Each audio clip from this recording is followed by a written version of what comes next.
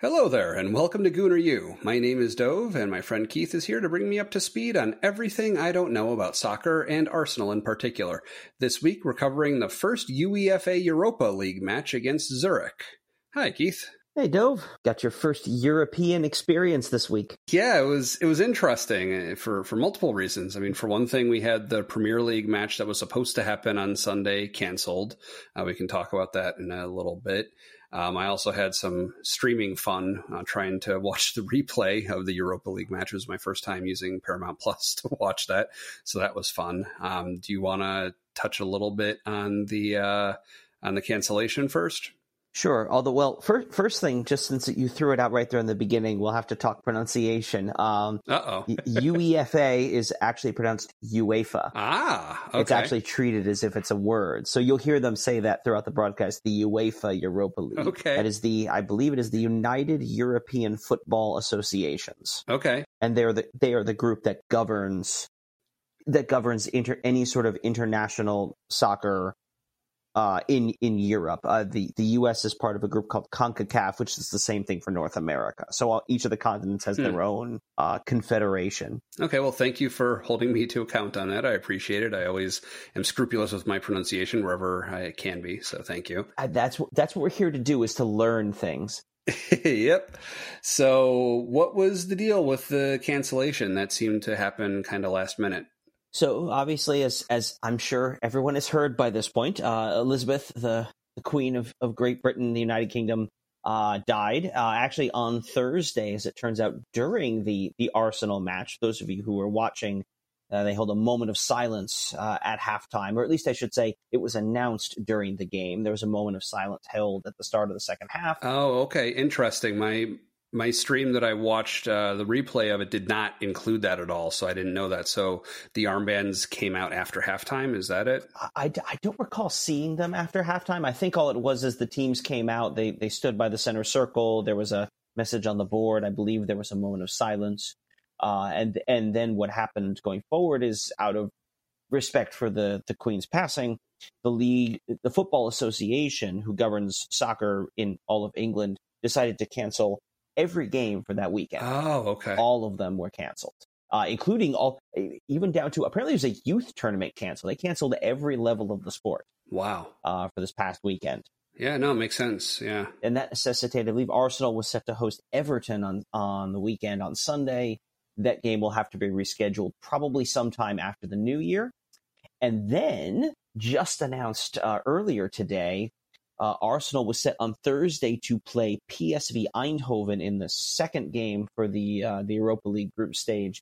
And that game has since been postponed because they're worried about having enough police presence at the Emirates in London, given how much is going to be required around wherever the Queen is lying in state and where the public events are happening tied to her funeral. So.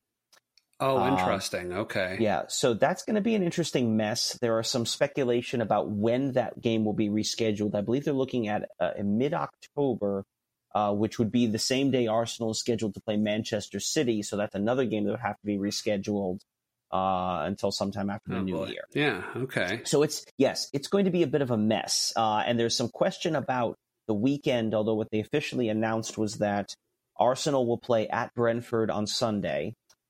Brentford is also in London, so they're dealing with some of the same problems, but they're going to play the game. They're going to move it up earlier in the day. Now, I know for you, who doesn't watch the games live, that won't make a difference. For me, who gets up to watch the games live, that game is now starting at 6 a.m. local time for me on Sunday. Ooh, so ouch. Lovely. It does happen a couple times every year. This is the deal we make for watching like this. Right. And circling back to the armbands for a minute, what I will say is they were wearing armbands. So since you didn't have the opportunity to watch the whole match carefully, I know watching it from beginning to end, the commentators mentioned it, and now they have the armbands. I noticed the players wearing them. I noticed Arteta wearing one. I just assumed watching this a few days later when the Queen's death was something that I'd been aware of for days and took for granted. I thought they were pointing it out at that point. I didn't realize that they had just put them on probably at halftime. I figured that they must have been wearing them earlier and it just was unremarked upon until then. So I assume that's a halftime thing. So for people who don't know, for people who don't know, as I was watching the game, of course, taking place in the middle of the day on a Thursday, I was at work, and so watching the game on silent in my office. Sure. Which hopefully no one who I work with was listening to this. Anyway. At least none of my supervisors were. If you'd like, we can edit that out. That's okay. But no. I mean, it's fine. I'm kidding about that. But yeah, so I there were things I did not quite get a good view on, including black armbands. Right. Yep. That makes sense.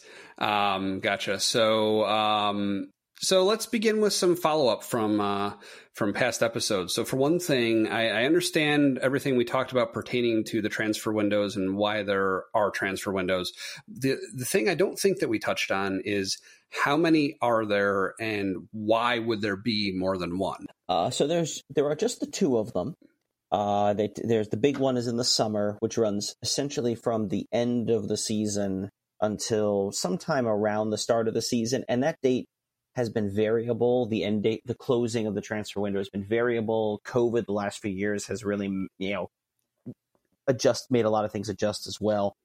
Then the second one is essentially the month of January, from January 1st to the end of the month. And the reason you have two of them is that teams like an opportunity midway through the season to make additional adjustments. Sometimes it's bringing players in. We notice weaknesses in the team. We want to reinforce them. Mm-hmm. Other times it's players who want out. At that point in the season, you start to realize I'm not going to get a lot of games. The manager doesn't see me as part of the plan. And so if I want to play, I need to go somewhere else. Sure. Okay. And that's a much shorter one, you said. It just the 1 month. Right. Okay.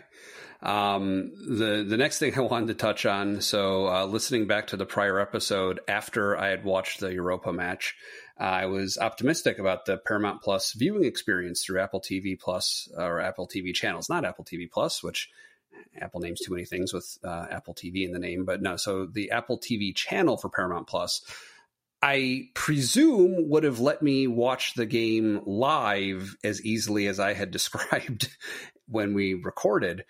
But when I went to watch it after the fact, not only was it not in my list of stuff to watch like I had hoped it would be, but I couldn't even find a way through the TV app to find the game at all. I had to download the Paramount Plus dedicated app, which I'd never had to use before for anything else I wanted to watch. And then in there, I was able to search through and find it and start watching it, which then added it to the TV app. It still tracked the progress of it in there and could even play it in there. So it is somehow in there. It was just not easily discoverable. And when you try searching for, I'm going to try and pronounce this right now, UEFA Europa League matches, because they have all of them on there, it treats it like one TV show where each week, each match is like episode 1, 2, 3, 4, 5 through however many matches there are that week. And then the next week is the next series of them. So it's not easy. And I'm probably just going to have to start in the Paramount Plus app. The other thing is I've dunked before on the Peacock app that I don't like the app. It is not a good platform citizen. It's not a great experience using the app. That was all describing everything up until the point where you're watching the match. And as long as you don't try to fast forward or rewind during the match, if all you're doing is letting it play and occasionally pausing it, if that's all you're doing, it's fine. It was great. Where Paramount Plus really fell short, and this applied whether I was streaming it through the Apple TV channel or through the Paramount Plus app. I tried both. It was not a good quality video stream, and I don't know if that has to do with maybe the equipment available in Switzerland. I don't know if that was just CBS Sports. I don't know what the cause is, and I will definitely be commenting as we watch more of these and I have a frame of reference.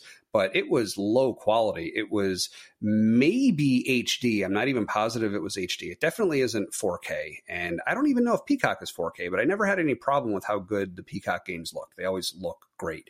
This game was blurry. I noticed motion artifacts as the ball, you'd notice it typically when the ball was traveling through the air over the crowd, with the crowd behind it, not over the heads of the crowd, but on the Z-axis of the screen over the crowd.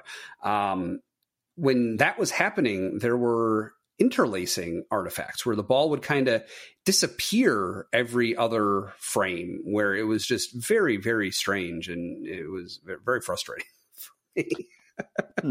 But I toughed it out.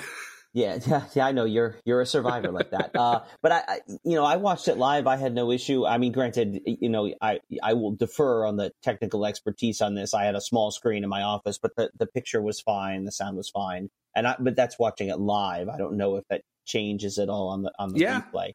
It's possible. It's possible it's live. It's also, I'm watching on a fairly large screen TV that I sit fairly close to. So definitely, I always do notice picture issues. But so that wasn't great. But so I had some questions about this, as is the procedure for the show.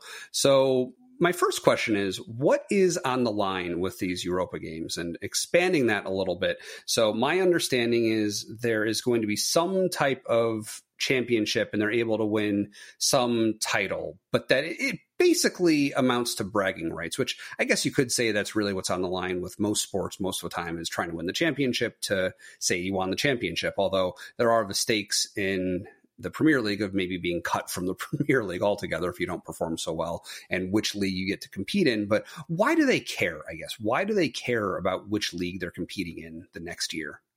Well, a lot of it stems from, it's mostly money. The Champions League is extraordinarily lucrative. Most of these teams are heavily reliant on what they call match day revenue, which is they make money based on holding a game. Okay. So ticket sales, concessions, things like that. And then that is, well, not supplemented, it's overwhelmed by television. Part of what makes the Premier League such a powerful force internationally is it's the most popular league worldwide. Their television contracts are the largest, and so they make the most money.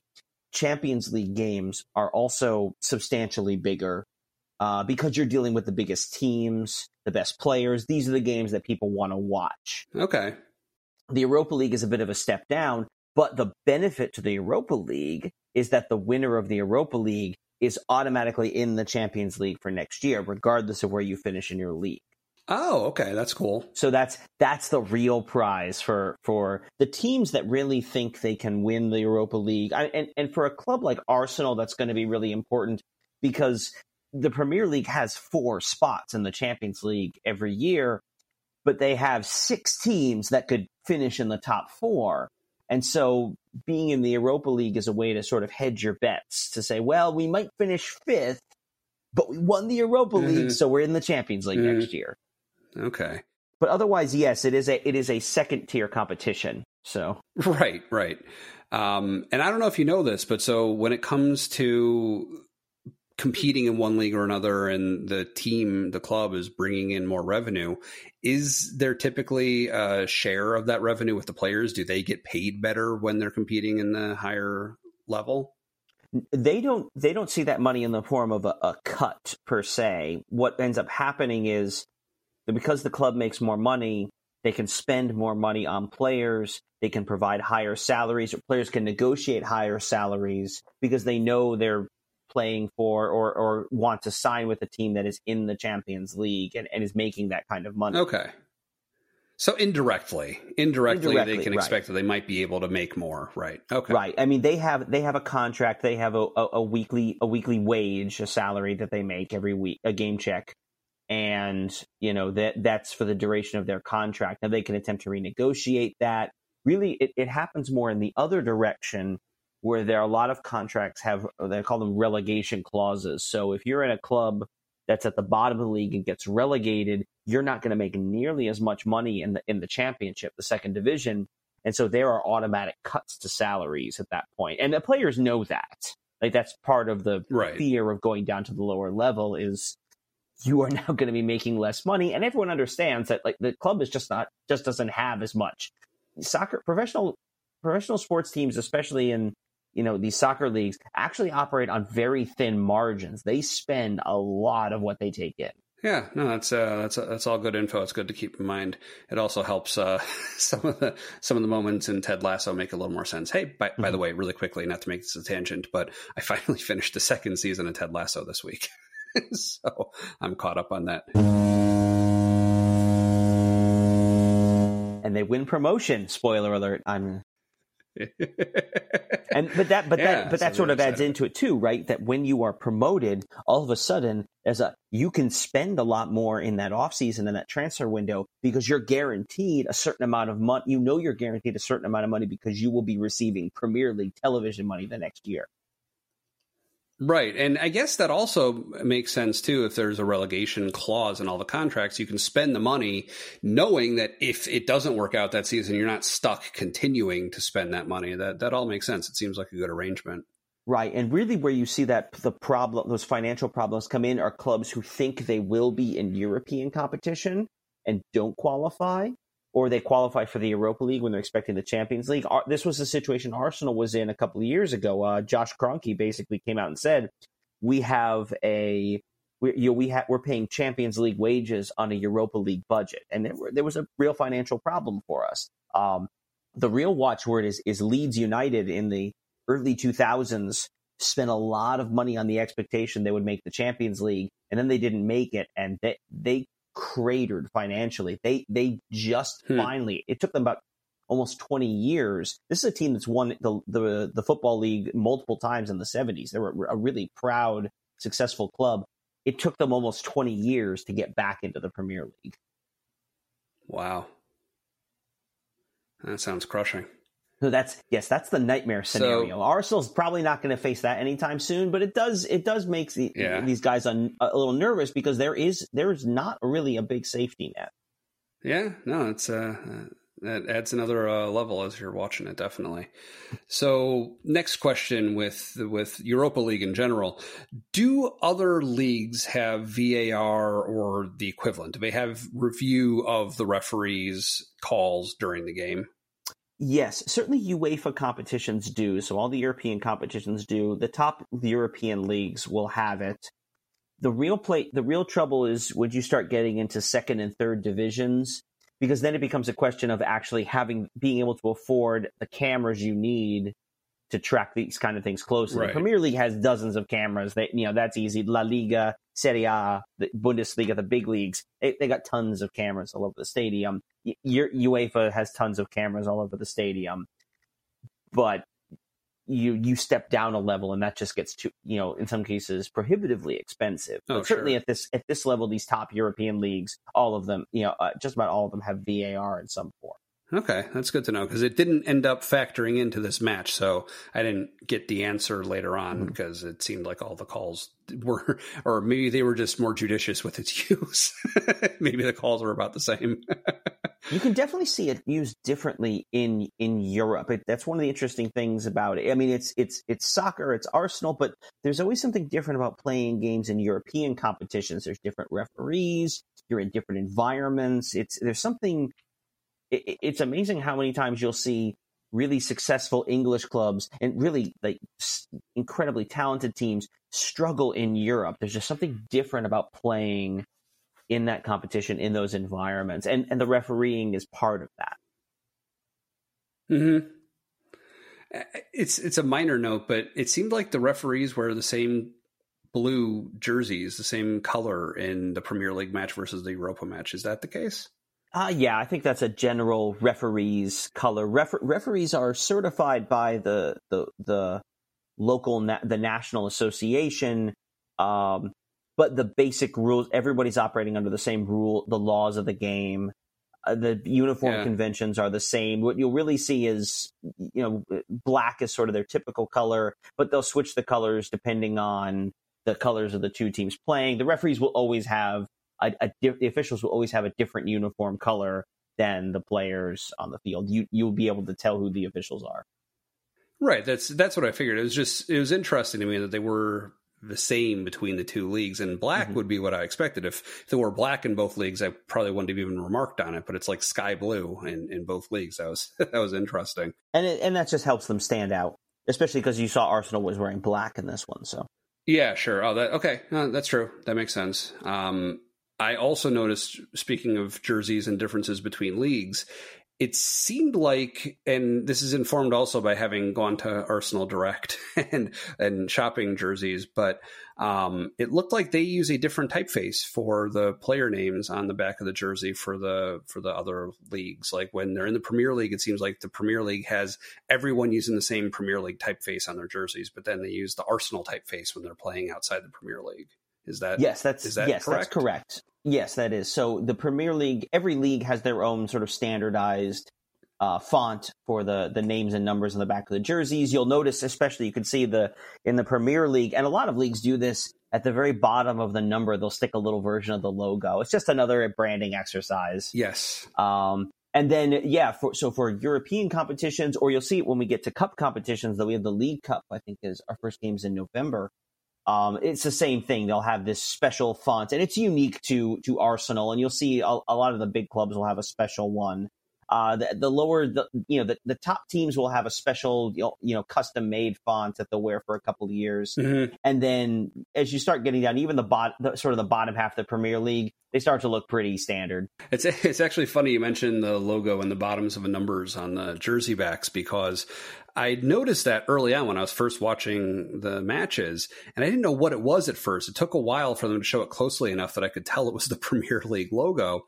Mm-hmm. And then what I actually noticed once I had identified that is my son was wearing his jersey from playing soccer last fall. His season is just starting now for this fall, but he still wears his jersey every now and then. It's just another shirt in his rotation. But I noticed that they did the same thing. Whatever manufacturer, whoever prints those jerseys, they have their logo. We don't have a league logo per se, but they put their logo in the same position at the bottoms of the numbers. And I must have noticed it before, but didn't know what to make of it and didn't think to ask. It was kind of funny.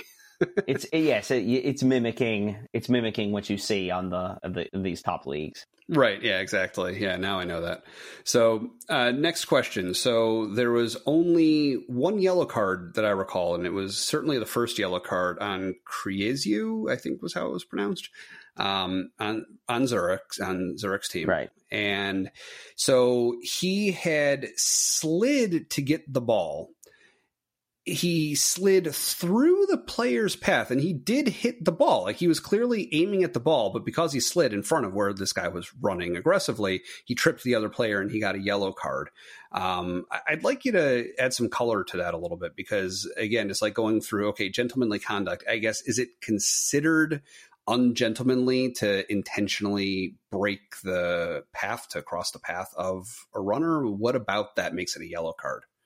Okay, so yeah, as you watch that, I mean, really there's this misconception that yellow cards or fouls can be avoided because, well, I got the ball. Okay, but it's more than just getting the ball. I mean, he commits a pretty reckless challenge. He comes in, he clears out, I think, was that Marquinhos? Or, I think he was there out on that side. It was, I don't remember the name. It was the guy who scored the first goal, the player they made a big deal about this being his first Arsenal match. Yeah. Right. He gets cleared out pretty well. Yes, he makes contact with the ball, but he also clearly makes a lot of contact with the player.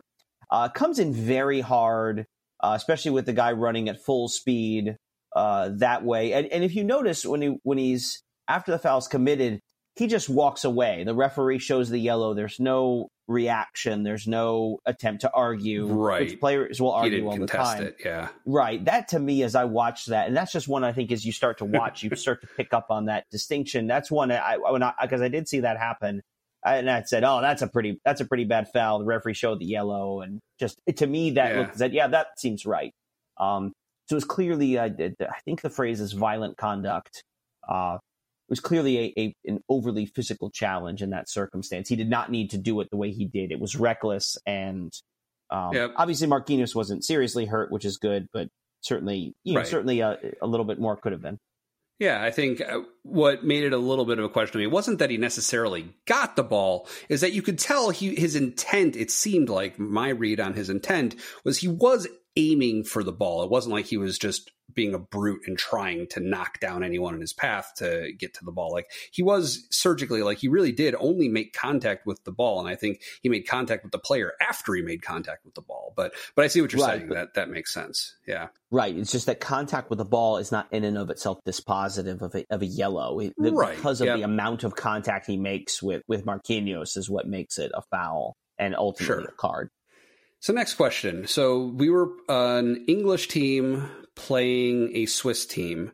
One thing that I've definitely noticed back to Ted Lasso, but then watching Arsenal, watching All or Nothing, the Premier League in general, and certainly Arsenal is no exception to this, is an extremely multinational league. And we talked about that a little bit, how they are the Premier League in the world. They're the league where everyone wants to play. There's the best competition. It's where all the money is. So it makes sense that the Premier League would be multinational.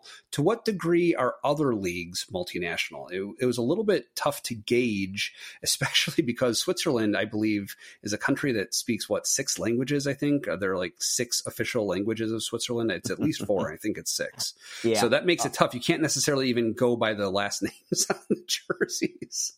Right.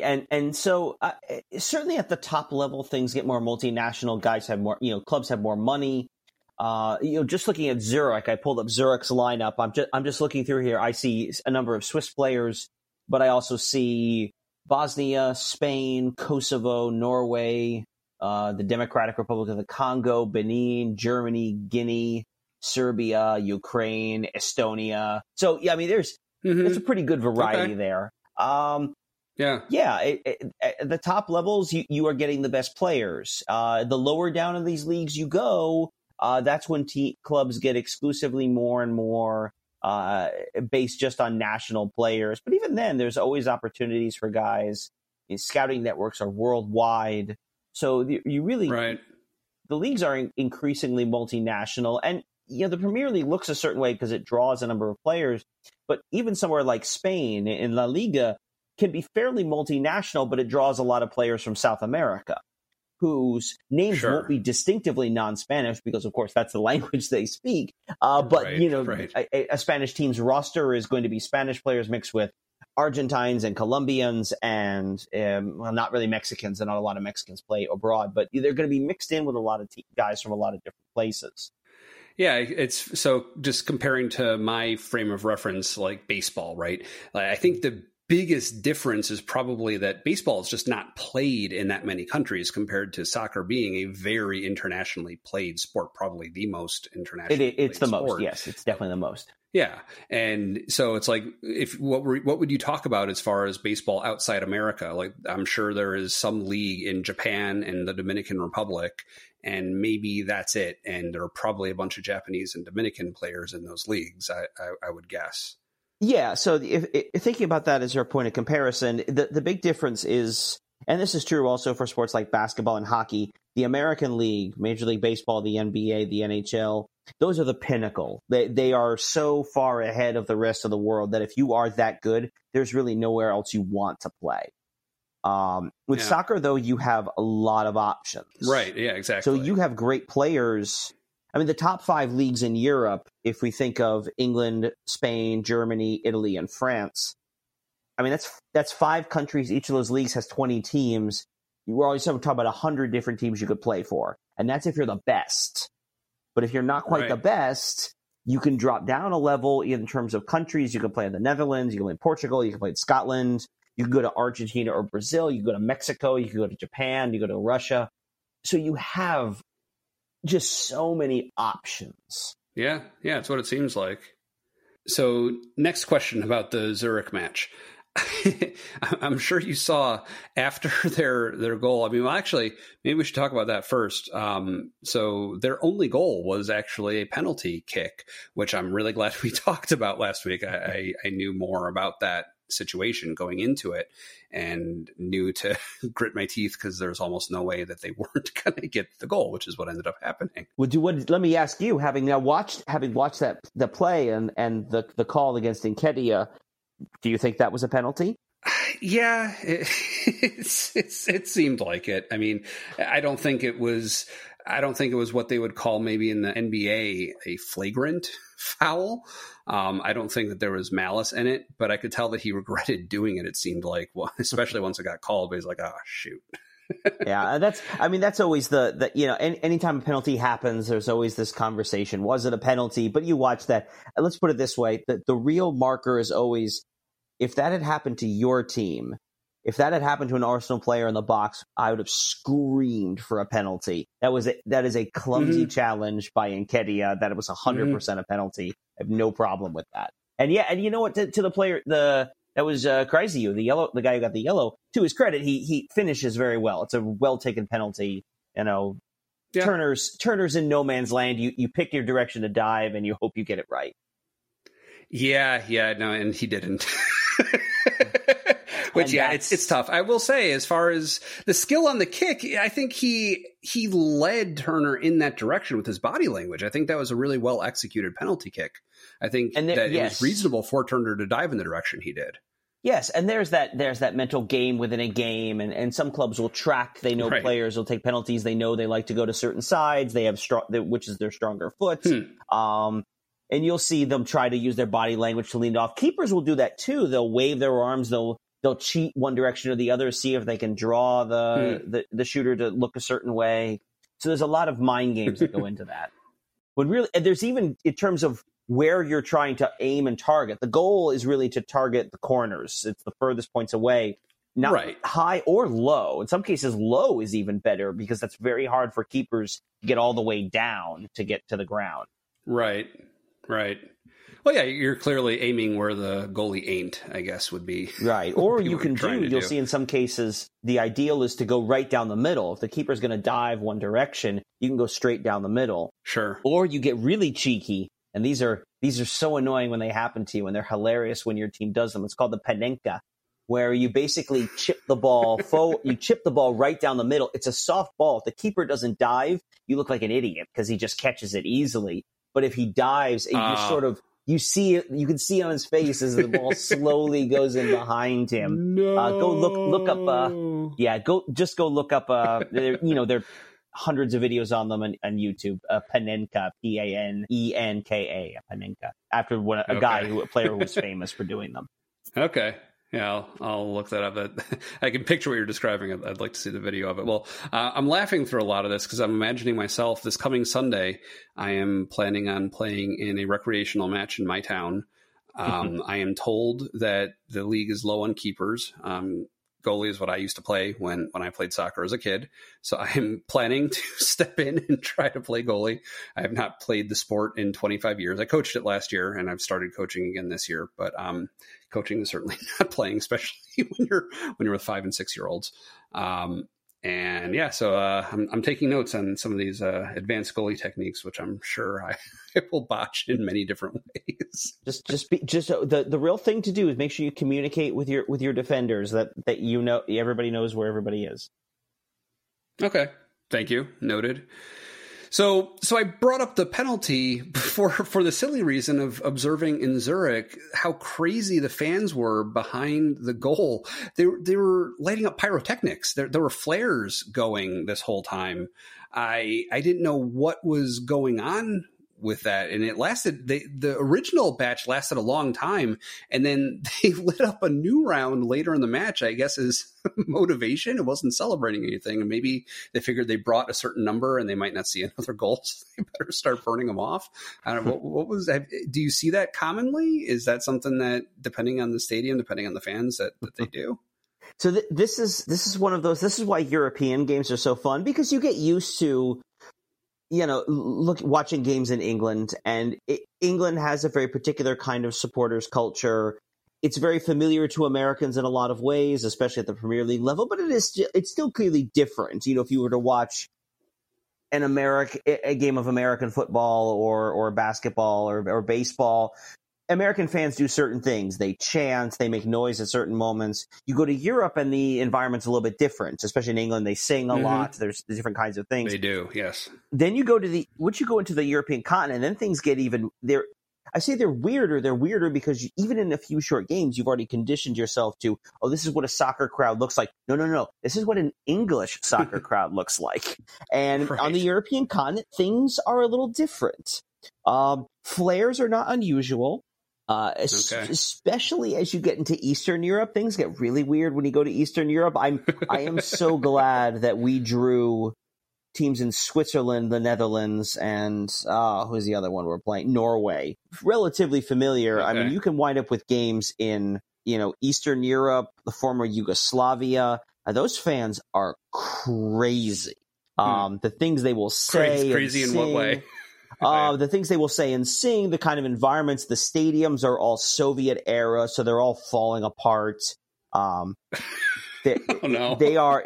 There's something about the Premier League that it's very modern. Like the Emirates was built in 2006. It is brand new. I've never actually been, but it certainly looks fantastic. Yeah. It's a very modern facility. Yeah. And then you're going to go play in Belgrade, and it's concrete. It's falling apart. The fans have been there for hours, and they're jumping up and down, and the stadium shakes like you feel like it might break.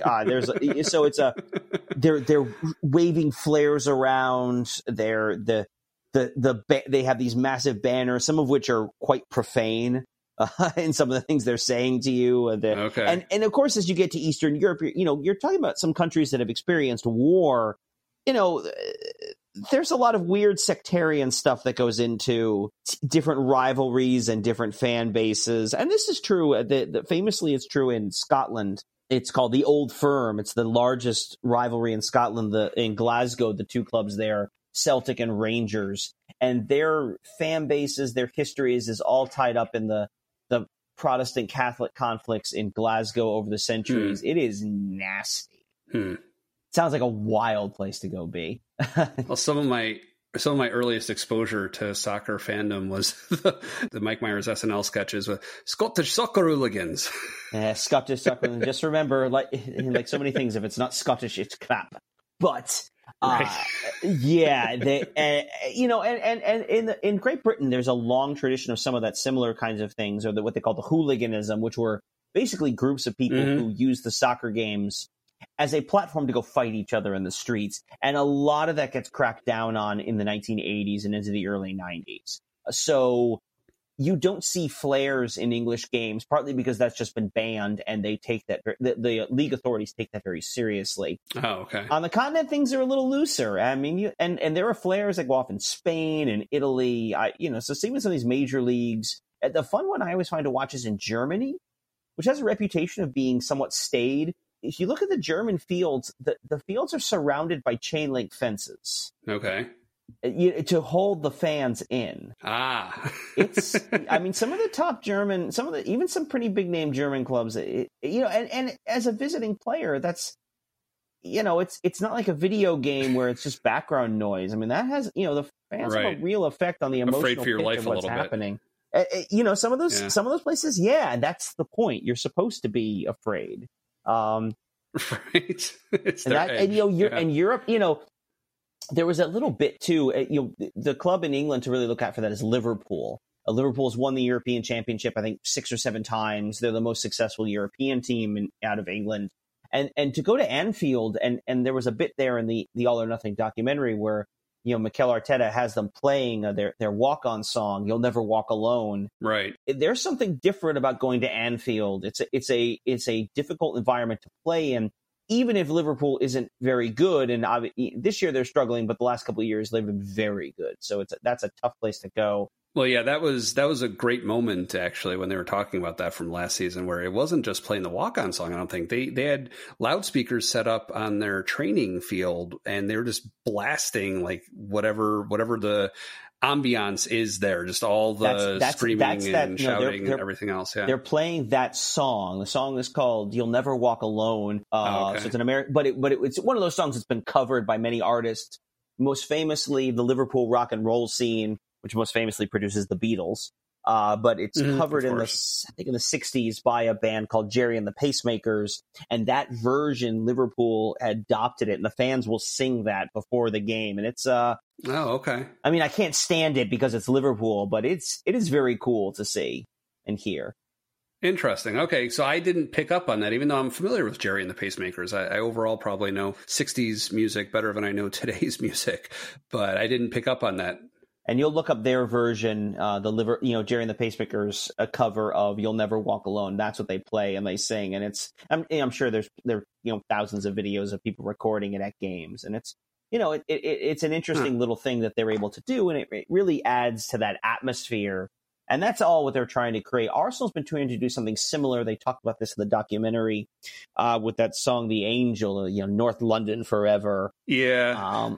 I didn't think that one was as good as everyone was saying it was. I get why people like it. It's cool that it was written by a fan, but yeah. Yeah, I get why people like it. I mean, the hard thing is so much of that stuff is done organically. And some of them are kind of silly. Like if you go to West Ham, their walk-on song is the song's called "Forever Blowing Bubbles." And you'll see this when we go play them. They will blow bubbles out over the players as they walk onto the field. And there's something tied into the lore of the club why it's about bubbles, but like it's kind of a goofy song. Manchester City fans for years would sing "Blue Moon." Okay, and they would do "Blue Moon," and then starting in the '90s, they really picked up on "Wonderwall" by Oasis. Okay.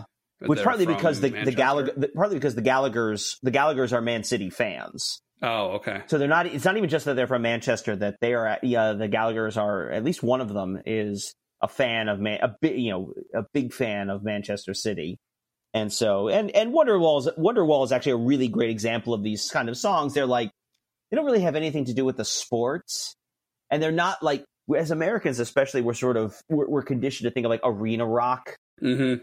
That kind of like really hard charging, the AC/DC. I mean, they're Australians, the jock jams, like that certain kind of style. And people like that. But it's interesting how these songs get picked up. Go listen to "You'll Never Walk Alone." If you hear it devoid of context, you think to yourself, what does this have to do with soccer? It doesn't have anything to do with that at all. It's not a song you would expect to hear in a stadium, but you play it and you get it in that place and it's being sung by the stadium. It's something else. Just a couple final questions. So I noticed some interesting moves by the defense a couple times. So Tierney had at least one, I think maybe two attempts on goal, both which were kind of weak, but he had the chance and he took it. In contrast, I noticed Tomiyasu at least twice. He had a clear line with no one in his path between him and the goal, and did not, in contrast, take the shot.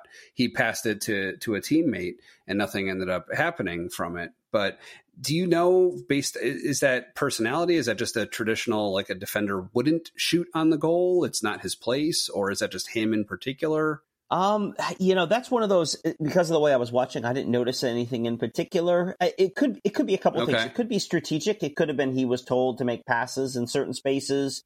It could also be, I mean, like you said, it could be a lack of confidence. Tomiyasu is a passer. That's part of what he does. And there are those players who are pass first. They're not thinking about shooting. They're thinking about looking for the open man. The other thing it could be, and this is, we talked a little bit about this, like with judging the trajectory of the ball. I have a lot of trouble with depth perception when I watch soccer games, especially when the ball goes up in the air. It's really sometimes hard to tell where exactly it is. And then they show you think to yourself, oh man, that shot almost went in. And then you see a replay from a different angle. And, oh wait, no, he was never close to that.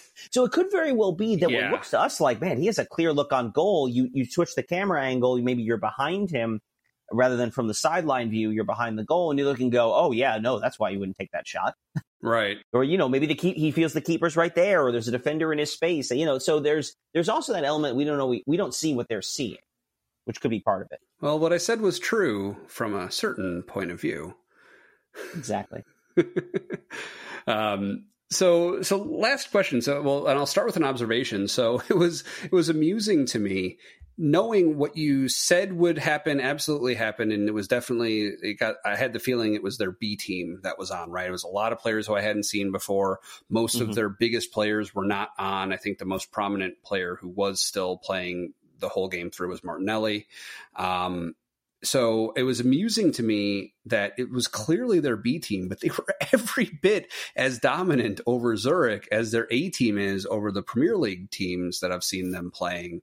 And I was amused by that. and it was working well enough for them. They had mostly maintained the lead, and Nketiah gave up that penalty kick. He ended up redeeming himself with that really nice header that kind of bounced off the goalie up into the goal. But so what that leads me to wonder is, why send in the big players at the end? So Odegaard went in, Jesus went in. A lot of the bigger players that are usually starters in their bigger matches went in at the end. Is that because is it fan service? Do they know that the fans want to see them play, so they get to play for a little bit at the end, or is it just locking in the victory, making sure that their best players are either trying to score more or at least not give up more opportunities? What plays into that? It's definitely the latter. The idea of the fan service, I can tell you directly that any manager who's playing to the fans like that is a manager who's about to get fired. I can tell you that's definitely not happening there. In no uncertain terms, okay. Yeah, the only way you might see that is if you're talking about a game that has no significance, and maybe you're putting on someone to give, especially a game at home, give your fans a chance to applaud him, or you'll see it especially players late in their careers, or a player might be about to leave. They'll get subbed off before the end of the game as a chance because they get to walk off. They're the center of attention. They get a chance to get a round of applause. So you'll see little moments like that. But in terms of the kind of substitutions Arteta is making, especially in the first week of September, no. That's what is happening there, I think, is two things. One, like you talked about, is game flow. Arsenal was sloppy, what I saw, which makes sense. You have a lot of guys who haven't played a lot, and guys who haven't played a lot together. It's not always just the experience, but also that chance to have time working with each other. And you could see there were places they were a little off. They didn't know each other very well. We're still working out where each other was supposed to be. But overall, they were playing well. But you look at that score line, you saw it's 2-1. It took all it takes is one slip up in the box, and all of a sudden they have another penalty. And Zurich was playing well enough that you could be a little concerned. And so Odegaard, Saka, Gabriel Jesus, you bring in these guys to calm things down, to settle in the game. And Zurich played well against Arsenal's B team, but let's bring in the top players. We're gonna shut this game down. This game is over. We're done here. And you did that. They were able to wrest control of the game. Zurich doesn't really threaten for those last few minutes. And they get a run out for 10 minutes. And here's sort of a secondary piece. You get a run out for 10 minutes. You are, as much as you want these guys to get rest, you don't want them just sitting on the bench constantly. So it gets them a run out, gets them a few minutes. And it might turn out to be even particularly fortunate, because right now Arsenal will have gone 10 days without a game, which is a bit of a lengthy time. Hopefully that Brentford game does go off, but if it doesn't, they have a problem there. All of a sudden, their next game is going to be October 1st. Right. Because of the international break coming up at the end of the month. So It should be fine. It shouldn't be an issue. But that's really, I think, about Arteta really seizing control of the game. And it's nice to have guys like Jesus and Saka on the bench if you need them. Right. Yeah. In reserve. Yeah. Yeah. All right. Well, cool. I enjoyed that discussion, and I learned a lot, and I think I'm going to restrain myself and save some of the questions outside this match for a later show. Try and keep it somewhat close to as we said, it's a long season. Yeah, so. It's a long season. We'll get them in. There may be less eventful games. I had a lot of questions about this one because it was the first Europa match, and there was a lot of baggage that came along with that. A lot of things I didn't quite get. So, do you have any additional thoughts to share on this first Europa match? As I say, it's mission accomplished. It's a road game in Europe. It's even against a team like Zurich, which is struggling in Switzerland. They won the Swiss League last year. They have some capable players. Once you play the games, you never know. So to go in there with a rotated lineup, come away with 3 points, mission accomplished. Job done. Focus on the next one. And that's what you want to do at this stage, especially as the games start to come fast and furious. We only have a handful of games left until the World Cup break. So, right. Well, I think that'll do it. Thanks for joining us at Gooner U. We are on Apple Podcasts and Spotify and some other places, and we always appreciate you subscribing to our show and sharing it with your friends. Again, my name is Dove, and you can find me on Twitter at Dove Frankel. With me, as always, is Keith, and you can find him in a pub watching Arsenal matches. Have a good week, Keith. Come on, you Gunners.